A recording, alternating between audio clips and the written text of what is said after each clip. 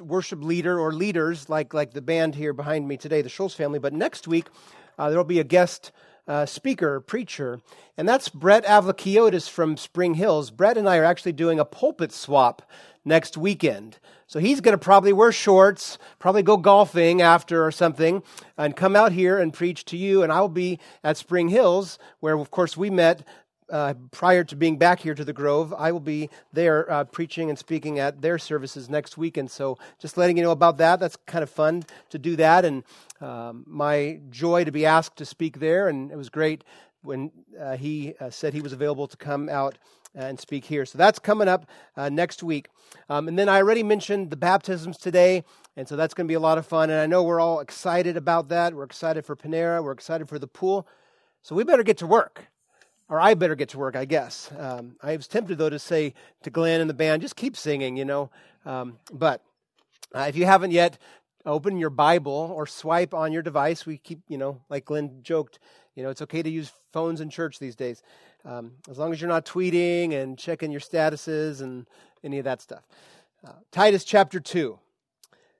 And we're going to actually skip over the first 10 verses. We will return there, Lord willing. And I'll explain why here in a moment. But Titus chapter 2, beginning at verse 11. We are in a short-ish series in this New Testament letter written by the Apostle Paul to Titus. Titus was Paul's representative on the island of Crete. Those Cretans are liars and gluttons like we talked about last week. They're really not anymore, but that's our text from last week, and so I keep joking. Someone, in fact, sent me a nice flowery scripture, like verse, and I didn't have a chance to read it initially. I just thought they were sending me an encouraging verse, like little like art. And then as I looked closely, and it was that verse from Titus 1 about Cretans always being gluttons and liars and filthy animals. And so that's kind of become a joke around my house these days. Anytime something goes wrong, I say, Cretans. So no offense if you're from Crete in real life. So Paul sent this letter to Titus. He was on Crete. And as we looked at last week and the week before, the main concern in Paul's mind was some false teachers on this island. So he writes what's relatively a short letter, 3 chapters for us, to Titus to encourage him to deal with these false teachers.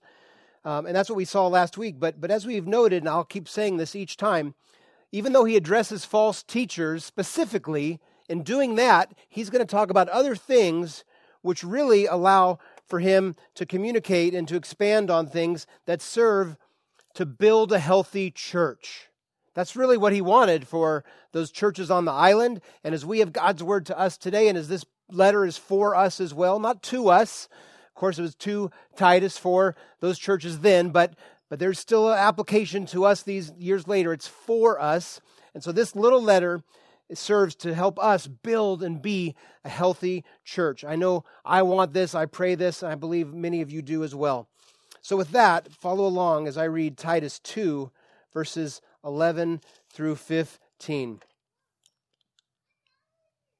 For the grace of God has appeared, bringing salvation for all people, training us to renounce ungodliness and worldly passions, and to live self-controlled, upright, and godly lives in the present age, waiting for our blessed hope, the appearing of the glory of our great God and Savior, Jesus Christ, who gave himself for us to redeem us from all lawlessness and to purify for himself a people for his own possession who are zealous for good works. Declare these things, exhort and rebuke with all authority. Let no one disregard you. This is the word of the Lord. Well, some of you may have had an epiphany, although I kind of gave it away when I said we were going to start at verse 11. And you're saying, wait a minute, we were in chapter 1 last week. What about these 10 verses? Well, I said that we were going to skip them and, Lord willing, come back to them down the road. Here's a real short answer why we're skipping them today. We have this baptism planned for after the service. And as I was looking at the passages, verses 1 to 10, they're important and they have a lot of things to say to God's people. But there's not an easy connection to baptism. So I would have felt like I had to deal with all of that. And there's a lot there. And then get us all set up for baptism. And it's been a while since we've had a baptism, and I want us all to be refreshed on the amazing nature of baptism. And so as I looked ahead, verses 11 through 15 actually are a perfect transition passage into baptism, which is a good work. And we'll get there at the end of our text today. So that is why we will return, Lord willing, after my sabbatical to verses 1 to 10. But for now, we are going to start at verses 11 to 15. And this passage, church, is amazing. It truly is amazing. Think for a moment right now about something in your life that's amazing. Maybe it's in a relationship. Maybe it's being out under God's creation on a day like today, Memorial Day weekend, the start of summer, unofficial start of summer, getting to be like this in this context. What is amazing or astonishing or stunning or staggering to you? Some of you might know the name Chuck Swindoll. Raise your hand if you remember that name. He was a pastor for a lot of years in Southern California. He's on the radio, I think, still. I remember when I was at Biola as a college student, the church Chuck Swindoll pastored wasn't far from Biola, so that's a location a lot of the college students went to. And I remember one time in the 90s, and I keep saying that because we'll see who remembers this. I think it was Coca-Cola. They ran an advertising campaign about Diet Coke, and they talked about one amazing calorie. Does anybody remember that? Two of you, thank you. I didn't Google it to make sure this is accurate, but my memory serves me not often well. But Chuck Swindoll, I remember he kind of got on a little rant about how dare Coca-Cola talk about a calorie being amazing. Because truly, sometimes, and it can be true of other words as well, we use adjectives to describe things, that maybe really aren't worthy of such an adjective. So I don't know whether if you're into Diet Coke, I don't mean to offend, but maybe you appreciate that amazing calorie that gives you the flavor you like.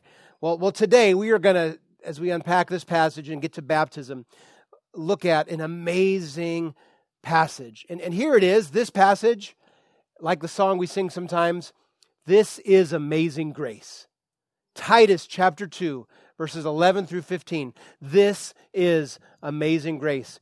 A couple weeks ago when we started this series, when I just did a brief overview, I came to this passage and said, I believe this passage really acts as a summary to the whole letter. Paul to Titus here hits the high points of God's grace, and this passage is amazing grace. And so for a few minutes this morning, as we look at Titus 2, 11 to 15, we're going to see three things. Number one, the appearance of the grace of God, the appearance of God's amazing grace. Number two, the work of the grace of God. And then number three, the price of the grace of God, okay? The appearance, the work, and the price of the grace of God. And that's all going to get us set up for our baptism service in just a few moments. So first off, the appearance of the grace of God. Look back at verse 11, just the first few opening words, kind of the A part of Titus 2:11. For the grace of God has appeared.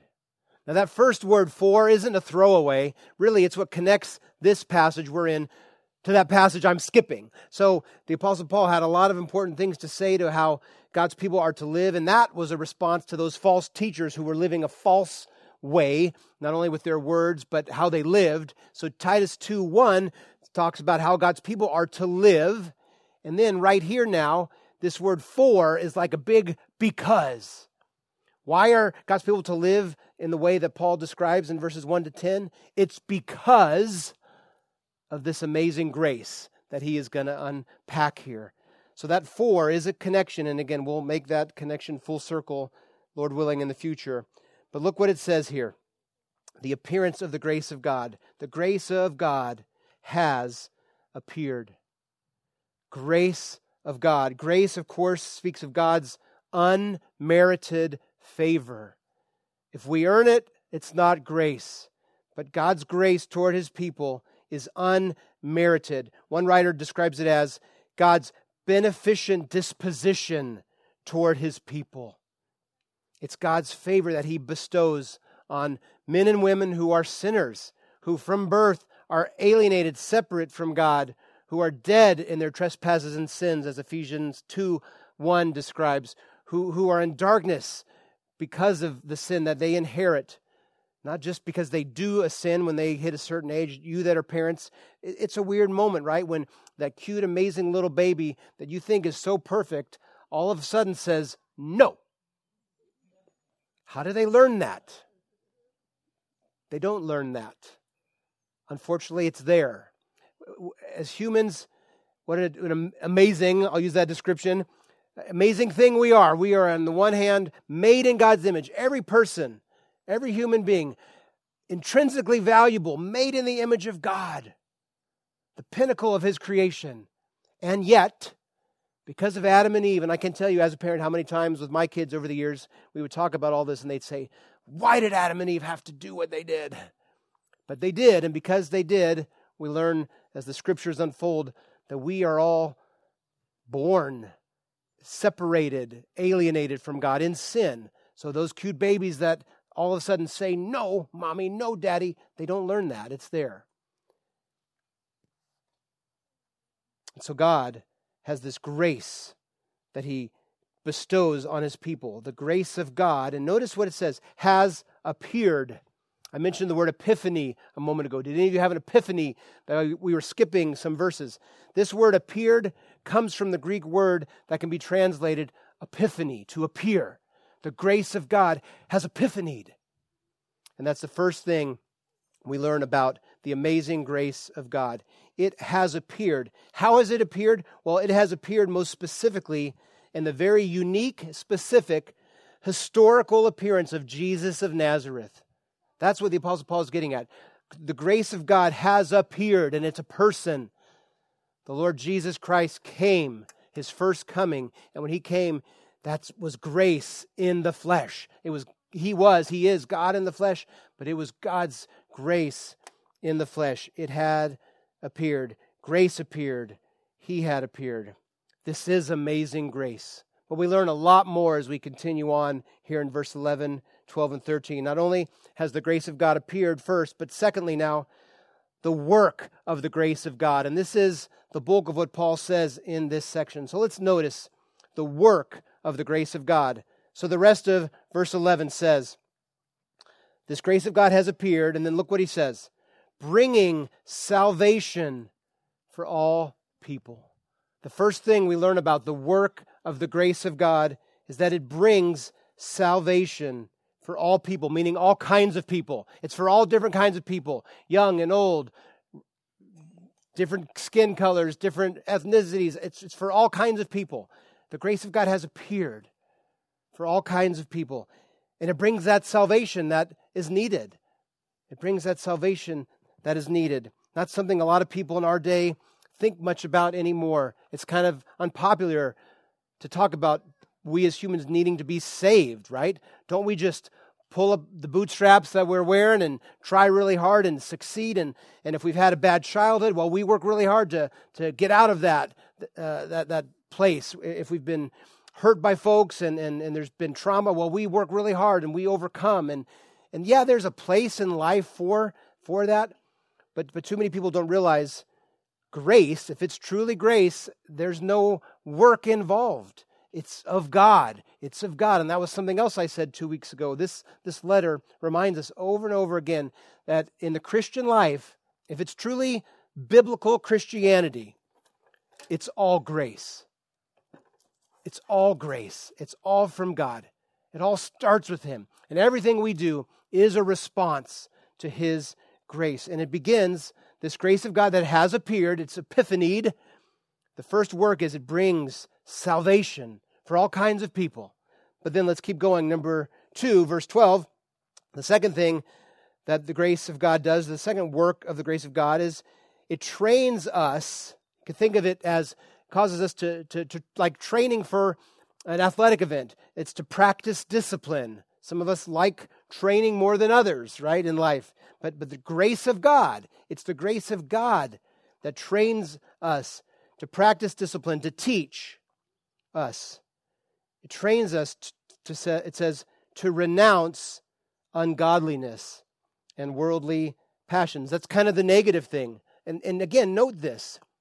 It's the grace of God at work that causes us to do away with those negative things, to renounce, that is to repent from ungodly things, things that are opposed to God. What Paul also calls here worldly passions. In other words, things that are not of the kingdom of God, but are of this world. And it's the grace of God. I will say that 100 more times. It's the grace of God that trains us, that teaches us to repent from. So even Christians that have been saved by the grace of God need to continually turn from worldly things, to turn from things that are ungodly.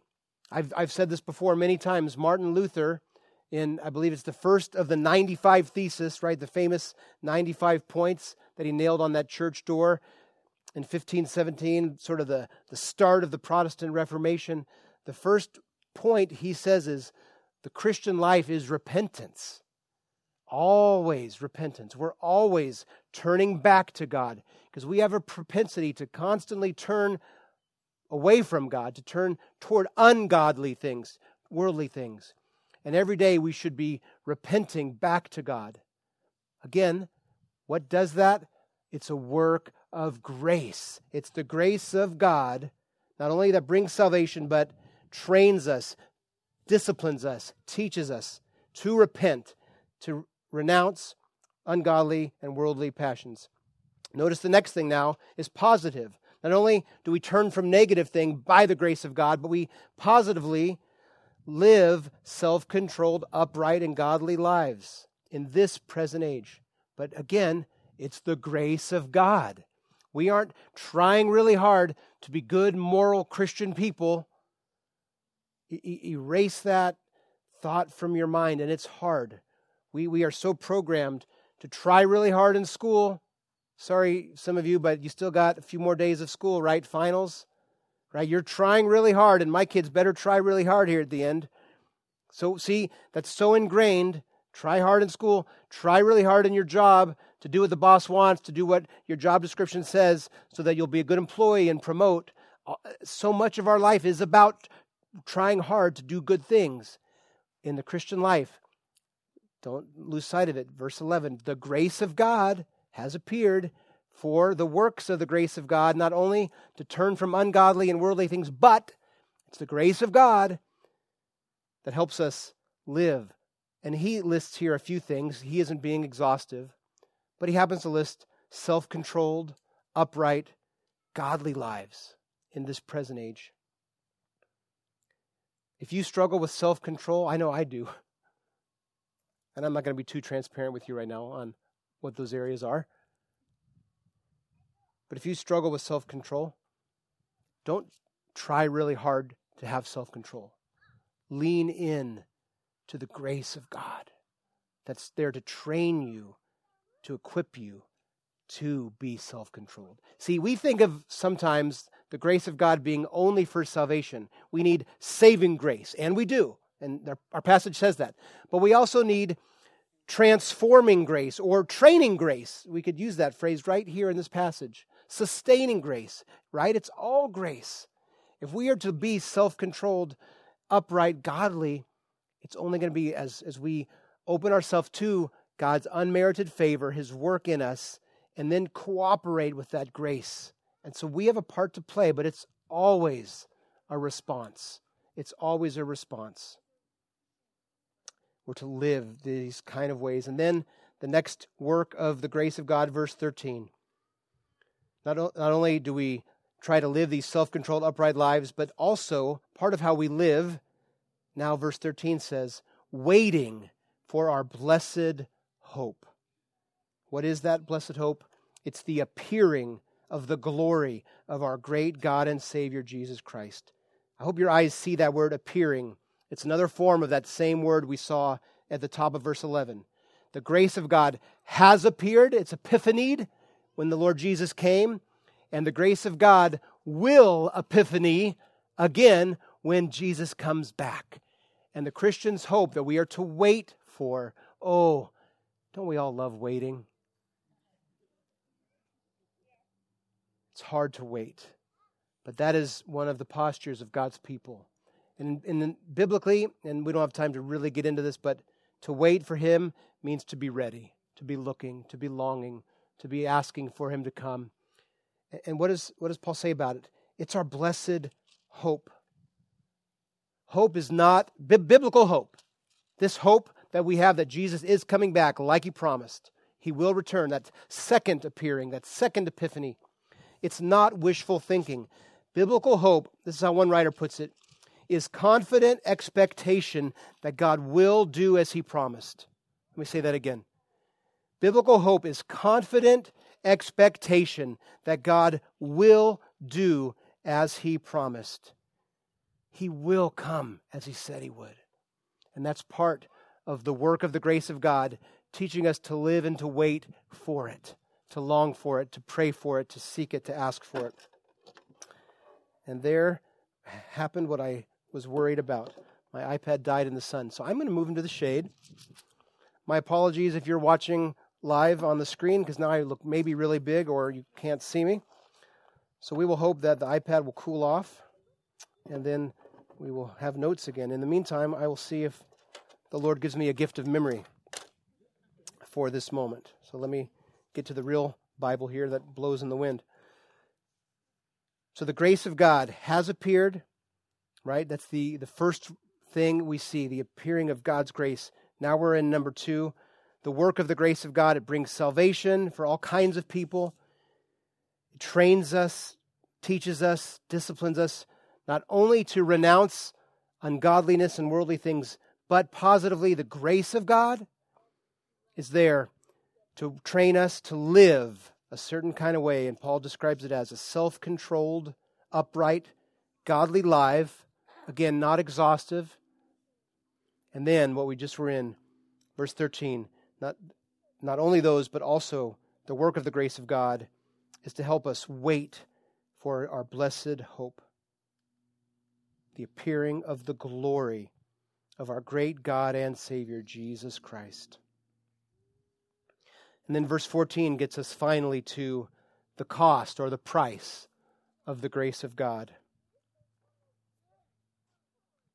Who, verse 14 starts, and that's referring back to our great God and Savior, Jesus Christ, which by itself right there at the end of 13 is a remarkably big claim to the deity of Jesus Christ. He's not just a prophet. He's not just a good man, a good teacher.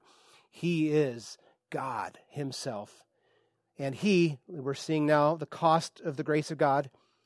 He gave himself for us to redeem us from all lawlessness and to purify for himself a people for his own possession who are zealous for good works. 2 things there that he did when he gave himself. And that language, gave himself, it's language speaking of a cross. He gave himself to be put up on a cross. No one took it from him. He wasn't caught off guard on that night in the garden when Judas appeared. He willingly gave himself, and he said as much. The Son of Man came not to be served, but to serve and give himself a ransom.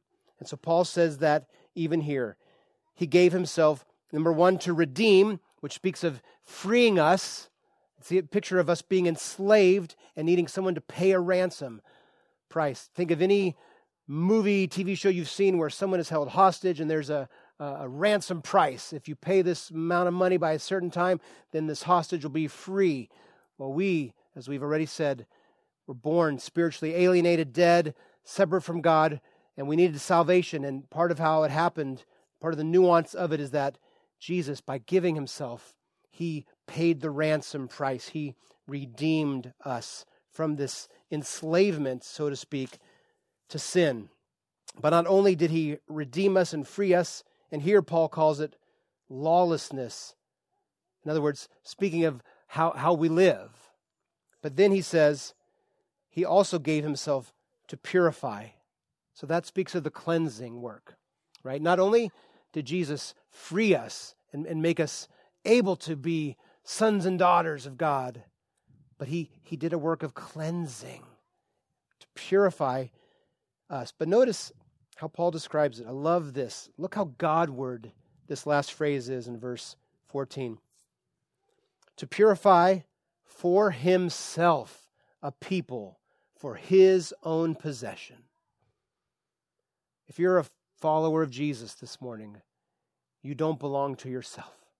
You have been ransomed, redeemed, purified for him.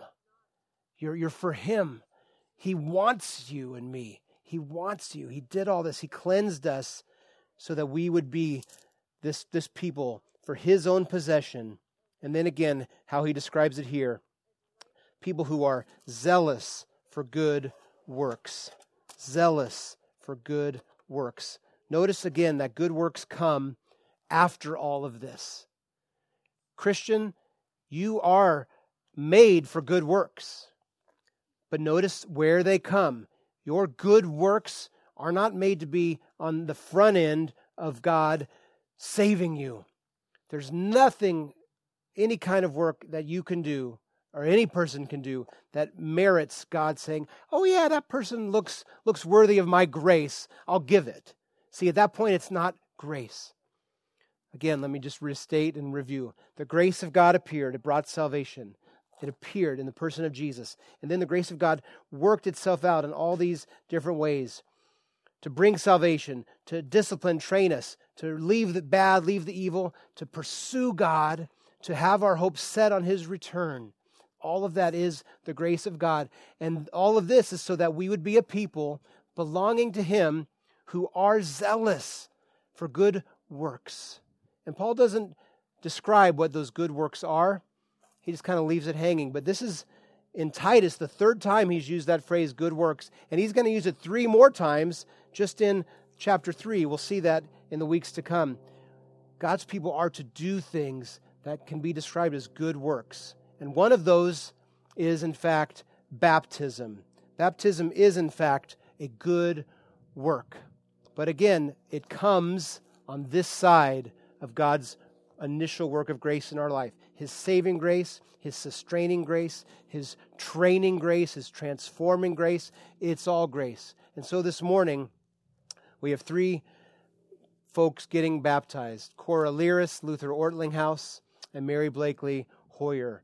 And in just a few moments, they are going to get into the pool. And their baptism is going to be a good work. And we need to say that. It is. It's a wonderful work of God. It's a work of grace in their lives that today and over the last days getting ready, they are at a place where they want to take this step and do this work. But that work of baptism doesn't save them. This work of baptism, and my iPad is still asleep, so oh no, it's waking up. Yay for shade. Yes. I was just reading actually a blog literally 2 weeks ago, and this one pastor said, I still print paper because I'm afraid if I do the iPad thing, something's going to happen. It won't be charged or the sun. But I have 95% battery, so I know it was the sun. Not the sun. S-O-N, sun. The S-U-N. So let's talk for a few moments about baptism and this good work. Okay. So first, baptism is what we describe as an ordinance. Okay. That is, it's ordained by God himself for his people. And we happen to hold in our church and kind of our tribe that Jesus gave 2 ordinances. Baptism, which is our focus now, and the Lord's Supper, communion, which will be next week, first Sunday of the month. So let's talk about this ordinance of the Lord. Now we call it that because in Matthew 28, right at the end, before Jesus ascended, after his death, burial, resurrection, he was alive for 40 days, doing some more teaching, meeting to over 500 people. And then, before ascending to heaven, where he is now, waiting to return, he said this, "Go, therefore, and make disciples of all nations." That is, make Christians, make followers of me. A disciple is a follower, a learner. Make Christians. Help them begin and mature in me. Okay, that's the main command in this verse. Make disciples. And there's 3 ways or 3 means to that. You have to go, right, and tell people. So there's the go part. But then, right in the middle, baptizing them. So that's where we call baptism an ordinance. Jesus said this is to be part of your discipleship. as you share about me, and as people come to know me, there comes a place for them to be baptized, to be immersed, okay? And that leads me then to that point. Baptism is immersion in water. In Romans chapter 6, verses 3 and 4, the Apostle Paul says this.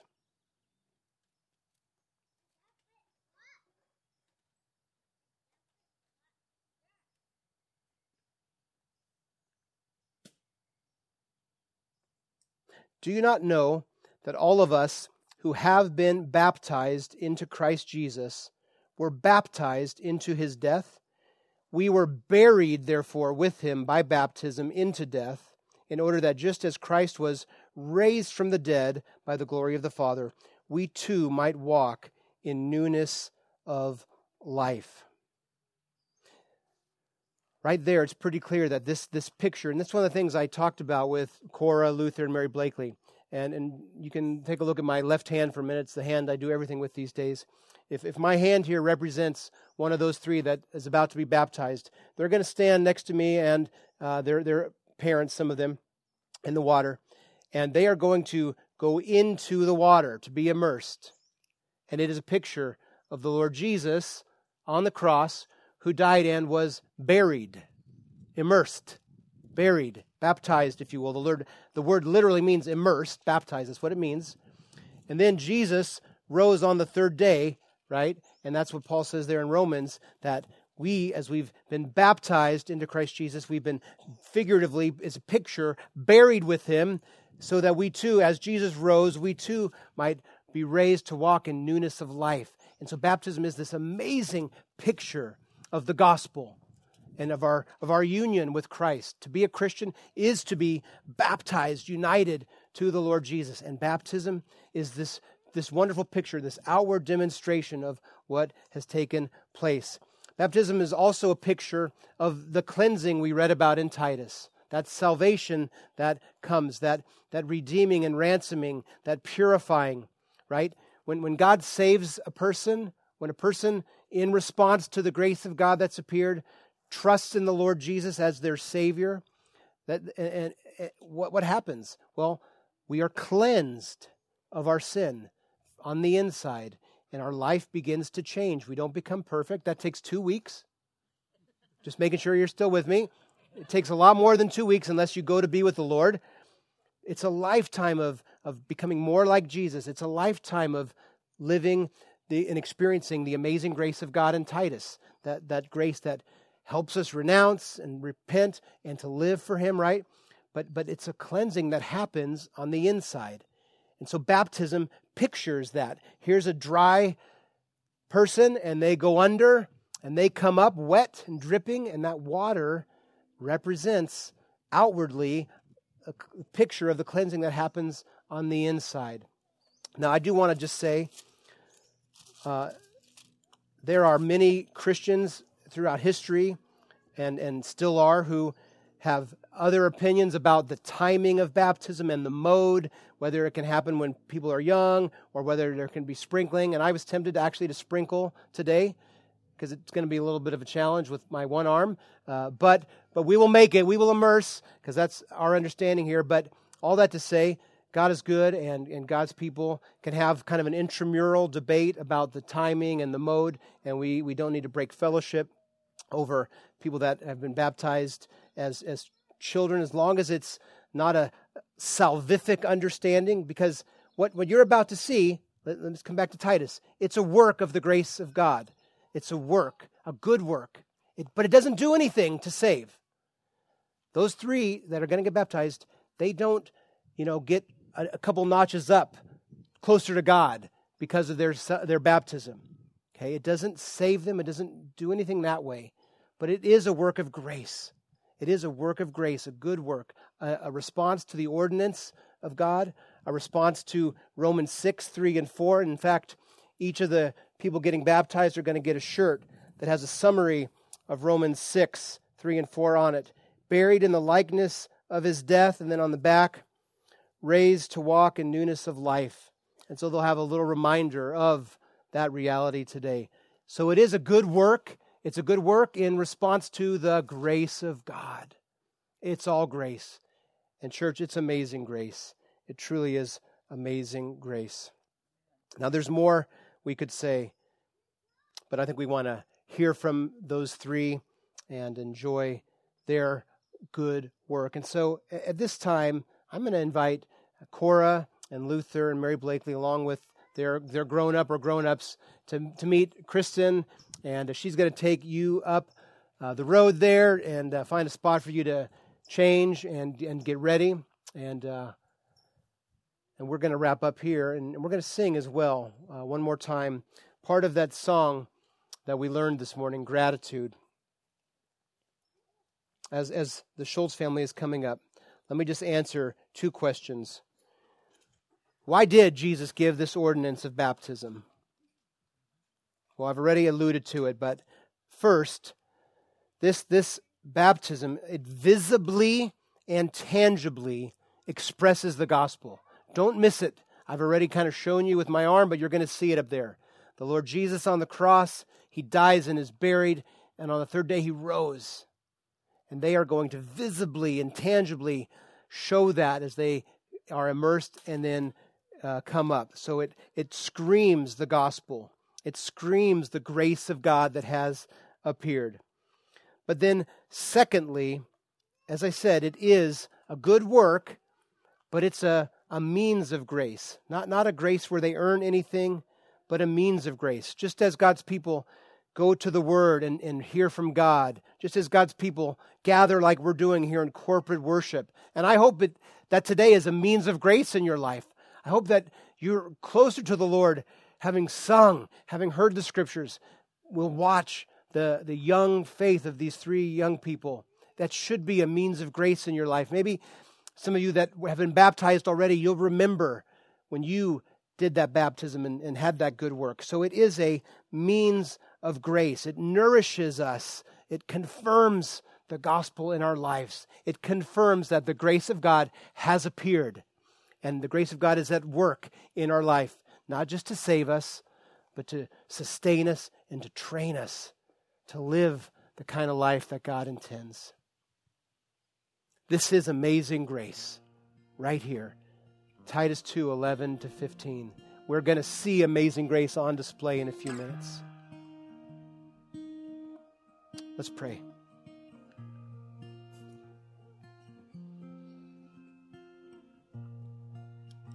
Heavenly Father, in Jesus' name, we simply thank you for the amazing grace. These words in Titus 2 that just explode with your amazing grace. And Lord, there's so much more to be noticed and meditated on. And so may we respond accordingly this week. Maybe some of us need to go deep into this passage and chew on some things. But now, as we've gathered and we've heard, may we respond to you, whatever your Holy Spirit is doing in our midst. Maybe some of us have been trying really hard to make you happy, and we need to renounce that and repent of that and lean into the grace of God that trains us, that sustains us. And maybe there's some out here in the Grove, maybe watching online, that have simply been trying to live the life they think you want them to live on their own, and they've never actually stopped and admitted that they need to be saved. They need someone to redeem them and save them and forgive them and cleanse them. And if your saving grace is at work, would you draw those people to yourself right now? And may they in their own spirit have the gift of faith to turn and trust in you, Lord Jesus, to turn away from themselves, but to you, to the cross, and surrender to you. And I pray for the three that have gone up the hill. May they not be scared to testify in a moment of the grace of God that's worked in their life and as they profess their faith and take this bold, brave step of good work, of a good work of baptism. We thank you that we get to witness it and support them. So now, we sing in response. In Jesus' name.